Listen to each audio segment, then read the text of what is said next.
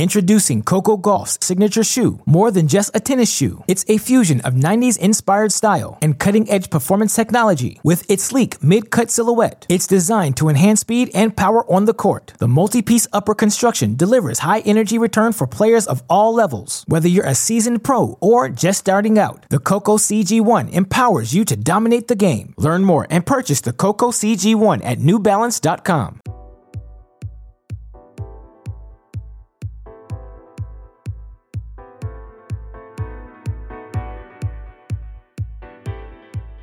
Welcome to The Deciding Point, our Cracked Racquets weekly roundup of the biggest storylines going on throughout the tennis world. Joining me for one last off-season edition of this show, you know him as our Cracked Racquets Do Everything, the forefather of the forehand slice. It's James Foster McDonald. Jamie, the 2021 season is right around the corner. How are you feeling about the restart of tennis coming up so soon? Feeling excited. Look, our last deciding point got me really jazzed for the men's side. So, look, I need this one for the WTA to do the same. That's really the only reason I came on. Yeah, I think that was one of the biggest takeaways from the 2020 season is how much change is afoot in both the men's and women's game. And we've seen how many new Grand Slam champions on the women's side these past 5 seasons. Obviously, we saw Dominic Thiem break through on the men's side in 2020. I think we can expect to see a lot of the same in 2021. And of course, to help prepare all of you viewers out there for the 2021 season, much like we did last week, Jamie and I going to break down our 5 most interesting players of the WTA 2021 season. We will give our takes, offer up a stat that we think is something to watch when seeing this player on the court in 2021. With that in mind, Westoff, give me those deciding point credits and let's rock and roll.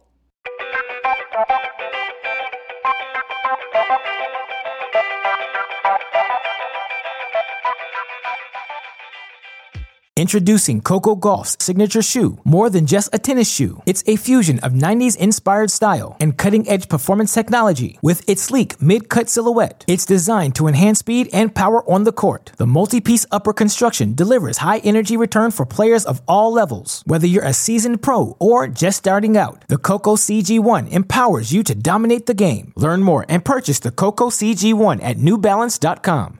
All right, Jamie, there are so many different players we could have started with on today's list, but of course, we're going to go to a familiar topic here on our Cracked Racquets shows. Let's talk about Karolina Pliskova, who we both agree is such a fascinating player heading into 2021. She's been number 1 in the world, captured so many high-level titles, yet she's yet to capture that elusive Grand Slam event. Do we think 2021 is the season she's going to be able to do that? Do we think her window's closed? What are you going to be watching for from Karolina Pliskova in 2021? Yeah, so look, I'll answer that at least briefly. No, I don't think the window's closed. Obviously, it's getting harder and harder with the amount of young talent that is being pushed to the top of the WTA. But for me, I mean, look, again, like I did on the last deciding point, I was really just trying to guess what sort of stat you would throw out there and preemptively put something to counter it. So a fun little game of myself. But since I'm going first, I'll go ahead. And for me, it's a bit of a reality check for Karolina Pliskova. You know, this year, obviously, a shortened schedule, a weird sort of abbreviated just 2020 that we weren't expecting. But against players ranked 21 through 50 in the world, this is somebody who's at the top of the game. She goes 3-6 against people ranked 21 through 50 in the world.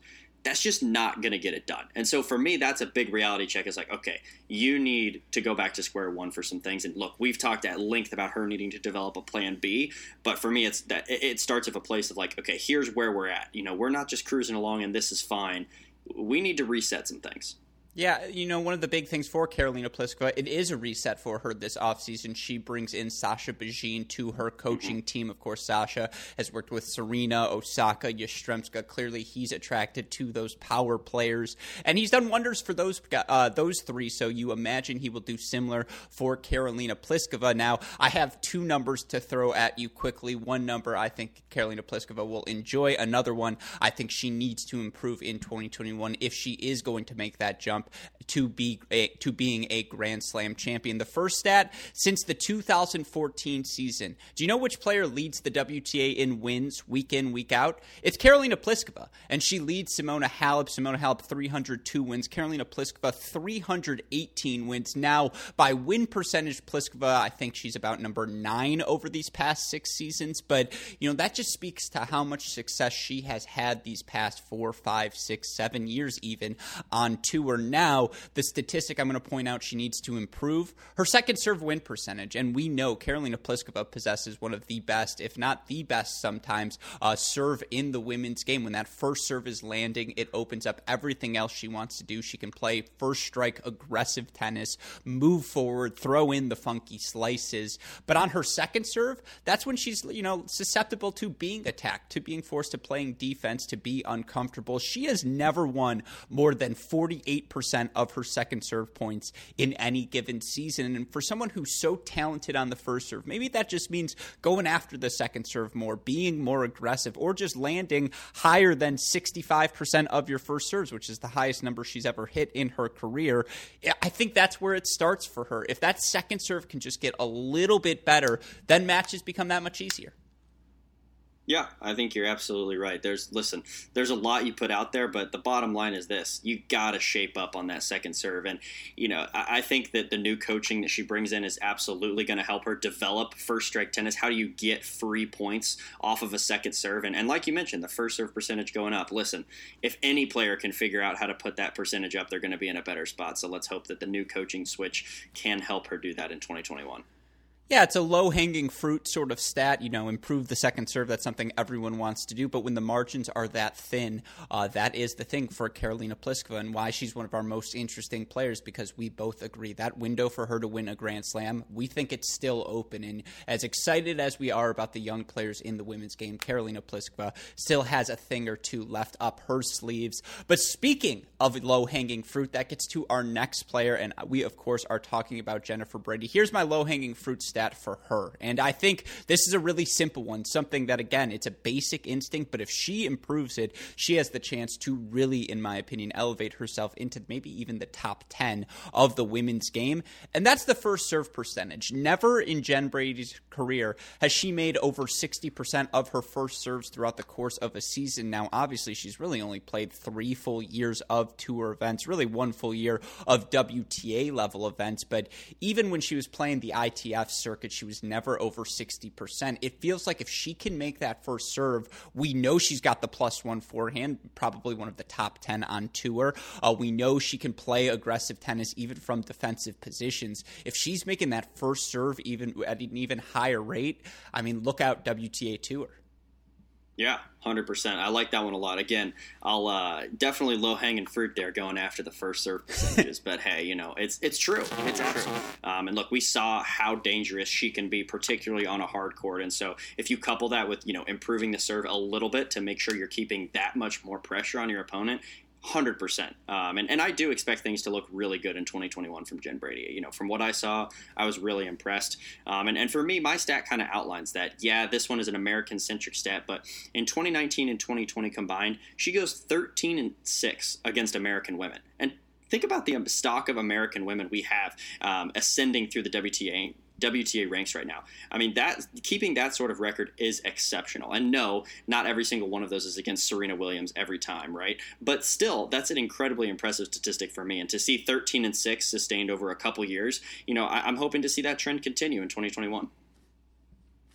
Yeah, I think that's a really good number. And look, I'm happy to get into return percentage I'm happy to get into second serve win percentage on the return, but we'll save that for a longer podcast. Yeah, I think for Jennifer Brady, the jump she made this year was so impressive about it, as she looked that good during the World Team Tennis season. She looked that good, honestly, back in January when she made, the final of Dubai or something crazy like that. Maybe it was the semifinals, and that she was able to carry that level through the pandemic, through the 5 months 5-month hiatus and then come out so strong like she did, winning Lexington, making the semifinals at the U.S. Open. She's elevated herself into the conversation of some of the game's best players, and yeah, that's why she was a nominee for the WTA Most Improved Award, of course. Will she win it in the end? Tough to say, but certainly Jen Brady phenomenal in 2020. We hope to see that continue into 2021. Someone else who is on my radar from the 2020 season, and I have no stats, and I'm going to be honest, folks, every so often Jamie and I, when we're doing one of our pre-production meetings, I put my foot down and I say, we're talking about this player, and he goes, all right, like if you want to, I guess we can, and that is my next selection. Now look, some of you may like Tutankhamun, some of you may like Ramses. My favorite pharaoh is Fiona Ferro, of course, the 23-year-old French woman winning her first WTA title. Was it her first? I believe so, at the WTA level when things kicked off in Palermo. She then, I believe, goes on to make the quarterfinals of the French Open as well. I think I have all of my statistics right. She ends up losing that match to Sofia Kenin, but Fiona Ferro elevates herself into the top 50 of the women's game. And Jamie, I just like everything about her. Give me your statistic when I said, hey, Fiona Ferro, give me something interesting about her. What'd you come up with? Well, first, the audacity for you to, quote, put your foot down on this player and then not even come to the table with the statistic. I mean, wow. That is just unbelievable. But no, this is probably my favorite statistic. And for me, I call it the intimidation factor. And disclaimer here, I don't necessarily think this means anything. Will it maybe influence a poor betting choice in 2021? Maybe if I'm bored. I don't know. But she is 3-14 in her career against opponents over 5'10". Tell me if that means anything. Extrapolate something significant. I don't know. But I found it and I was like, what in the world? So there we are, 3-14. So if you're tall, got a good shot. You're going to scare her. So, real quick, she had one more title, which she won in July of 2019. She also had a bunch of 5K, 80K titles early in her career. It was also round of 16. She lost to Sofia Kenin. Look, that is a phenomenal stat because that brings up the biggest my biggest problem for Fiona Ferro, and it's as athletic as she is. I really do think she is the female version of Tommy Paul, but maybe even slightly higher upside because she's a little bit less erratic, but her ability to move particularly well on the clay, but her ability to, produce power on the run, to go down the line, to have precision, to turn defense into offense. She's just a really spectacular athlete. I think she's the, part of that first generation of all-court women's players, kind of following that Simona Halep model. And, I was talking to Mark Lucero, and the way he describes it is the women's game is sometimes a generation or, one generation behind the men's game. And I think the Fiona Ferros, the Sofia Kenins of the world, the variety they play with, the athleticism they bring, Coco Gauff, you could throw into that conversation as well. I just think Fiona Ferro is a phenomenal athlete. I think her floor as a player is so high. It's very Kecmanovic, Tommy Paul-ish, but maybe even the female David Goffin. I really do think she has that sort of explosion. There were no statistical metrics there, but again, she's the Ferro I turn to. I don't need Ramses. I've got Fiona. The fact that you're going all in, saying those players, and not giving the Frenchman Gilles Simon a shout-out, disrespectful. Again, 0 for 2 on Ferro. I don't need to give Gilles Simon. Not giving Gilles Simon a shout-out when I'm podcasting with him or doing a show with him, I don't think I need to shout him out twice. No, it still hurts. I guess that's why I'm here, to stick up for myself, but still, come on. Yeah. No, it's fair. I think Fiona Ferro, I feel about her last season the way I felt about Medvedev in 2018 when he was just so good and so solid, and you could just see okay, this guy's gonna be good. The question is how good. That's how I feel about that's Fiona a hot Ferro. take to put those two in the same camp, but all right. Look, every so often I throw a take out there. Sometimes they prerogative. hit. That one hit. Let's hope this one hits as well. But our next player is someone none of us can deny. Certainly one of the most talented players when she brings her A game in the women's game. And that, of course, is Garbine Muguruza, who we saw get off to such a successful start in 2020. She was one match away from capturing another Grand Slam title. She makes that final at the Australian Open, beats Simona Halep in a fantastic straight set semifinal, 5-6 victory, of course, loses that final to Kenin. But then, she struggled with injuries during the 5-month hiatus, and we never really saw her fully healthy towards the back half of 2020. But, my fun stat about Garbine Muguruza, because of how long she's been in our life, Jamie, she's only 27 years old. One would imagine this is probably her prime. This is when we can expect to see her best tennis when healthy. From what I saw the early portions of the year, and honestly from what I saw from the way she scrapped her way through the back half of the season, I am very excited, very positive on Garbiñe Muguruza's upside in 2021. Yeah, I agree. Look, I'm glad I also chose a stat that was rather positive, and I think she's in a really good spot right now. She's kind of flying under the radar, even though, she did have some good appearances, good runs at the slams this year. She was able to fly under the radar a bit, and people are talking about her less than they are a lot of the people who they think are the contenders week in, week out for the big tournaments. So, no, I think she's in a great position. And, obviously it still stings a little bit talking about her because she did cost me a chunk of change in that blown loss to Danielle Collins. But here we are. No, for me with Garbiñe Muguruza, this year was the first time her win percentage was above 70%. The first time since 2011. Keep in mind, since then, slam titles, world number 1. And this year she showed that. So, yeah, she fought the injury. Obviously, again, we don't need to repeat it, but 2020, a weird abbreviated season. But she's been playing really, really well. You mentioned it, so close to an Australian Open title. Look, I expect big things from her in 2021. As long as she stays healthy, there's no reason she can't contend at every single slam. And what you love to see after that Australian Open, quarterfinals of Doha, quarterfinals of Dubai. She made the semifinals in Rome, and it feels worth noting in that match she was playing Simona Halep. She was not playing well through the first set and a half of that match. I remember that one well. And yet she stole that second set and really probably should have beaten Simona to win that Rome semifinal, And then, at the French Open, it was funky the entire time. And still, I just agree with you. For her first serve win percentage, highest of her career, and you could see it just asserting herself as a weapon early in the season when she was landing that first serve, because you forget she's 6'1", maybe 6'2", the length she has around the court, the power she's able to produce, and she's just such an excellent mover across surfaces as well when she's healthy.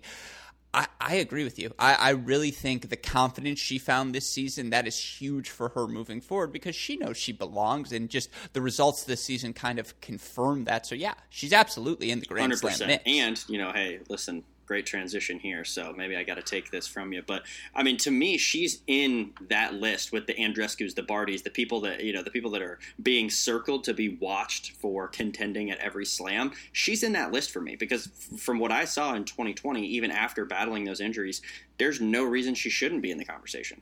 Yeah, the problem is the list for all these women's slams now are like 12 names long. But that is one of the most fun parts of 2021. And yeah, you alluded to it. Our final topic, the deciding point here on today's show, the fact that in 2021 we're going to get to see a lot of players we have not seen since the season was postponed in February. Of course, I'm talking about players like Ashley Barty, who we haven't seen at all. I'm talking about Bianca Andreescu, who we haven't really seen due to injury, but of course we haven't seen her in a year. And those are two players who, when we last saw, won Grand Slams during the 2019 season. Barty at the French Open, and of course she ascended to the world number 1, was a semifinalist at the Australian Open this year for Bianca Andreescu. I think she won something like 84% of her matches.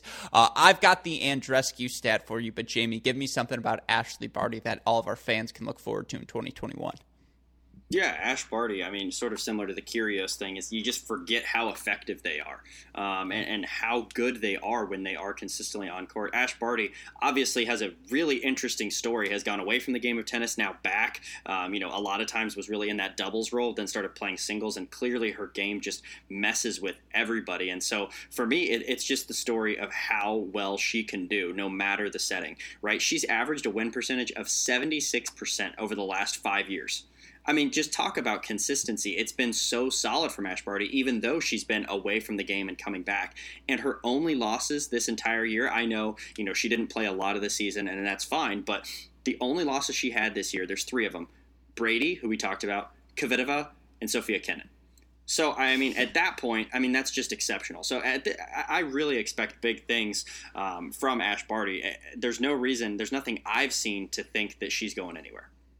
Yeah, I would put, Serena Williams is in a different conversation. Muguruza and Barty, what you like so much about both of them is how good they are on all three surfaces. It doesn't matter the event. If they are playing well, they're a threat to win it. And Ashley Barty absolutely belongs in that conversation. I think for Bianca Andreescu, the stat I would turn to and why people are so excited to see her back, what she did as a 19-year-old winning Indian Wells, or was it Miami? I don't even remember at this point, winning the Rogers Cup and then winning the U.S. Open, winning over 84% of her matches in 2019. The best comp for her age 19 season is Maria freaking Sharapova, who also won a Grand Slam at age 19, who also, I think, won a premier mandatory event. I think Serena Williams did something similar, and it's just like, if you have accomplished that at age 19, even if you have a year missed due to injury, particularly a year such as 2020, we need to pay attention to you. The last time we saw Bianca Andreescu, she was beating everyone, and it didn't matter the circumstance. She outplayed Osaka at the U.S. Open. She was just the best woman in the world on a hard court, and to get that woman back in 2021 is something all of us can be excited about.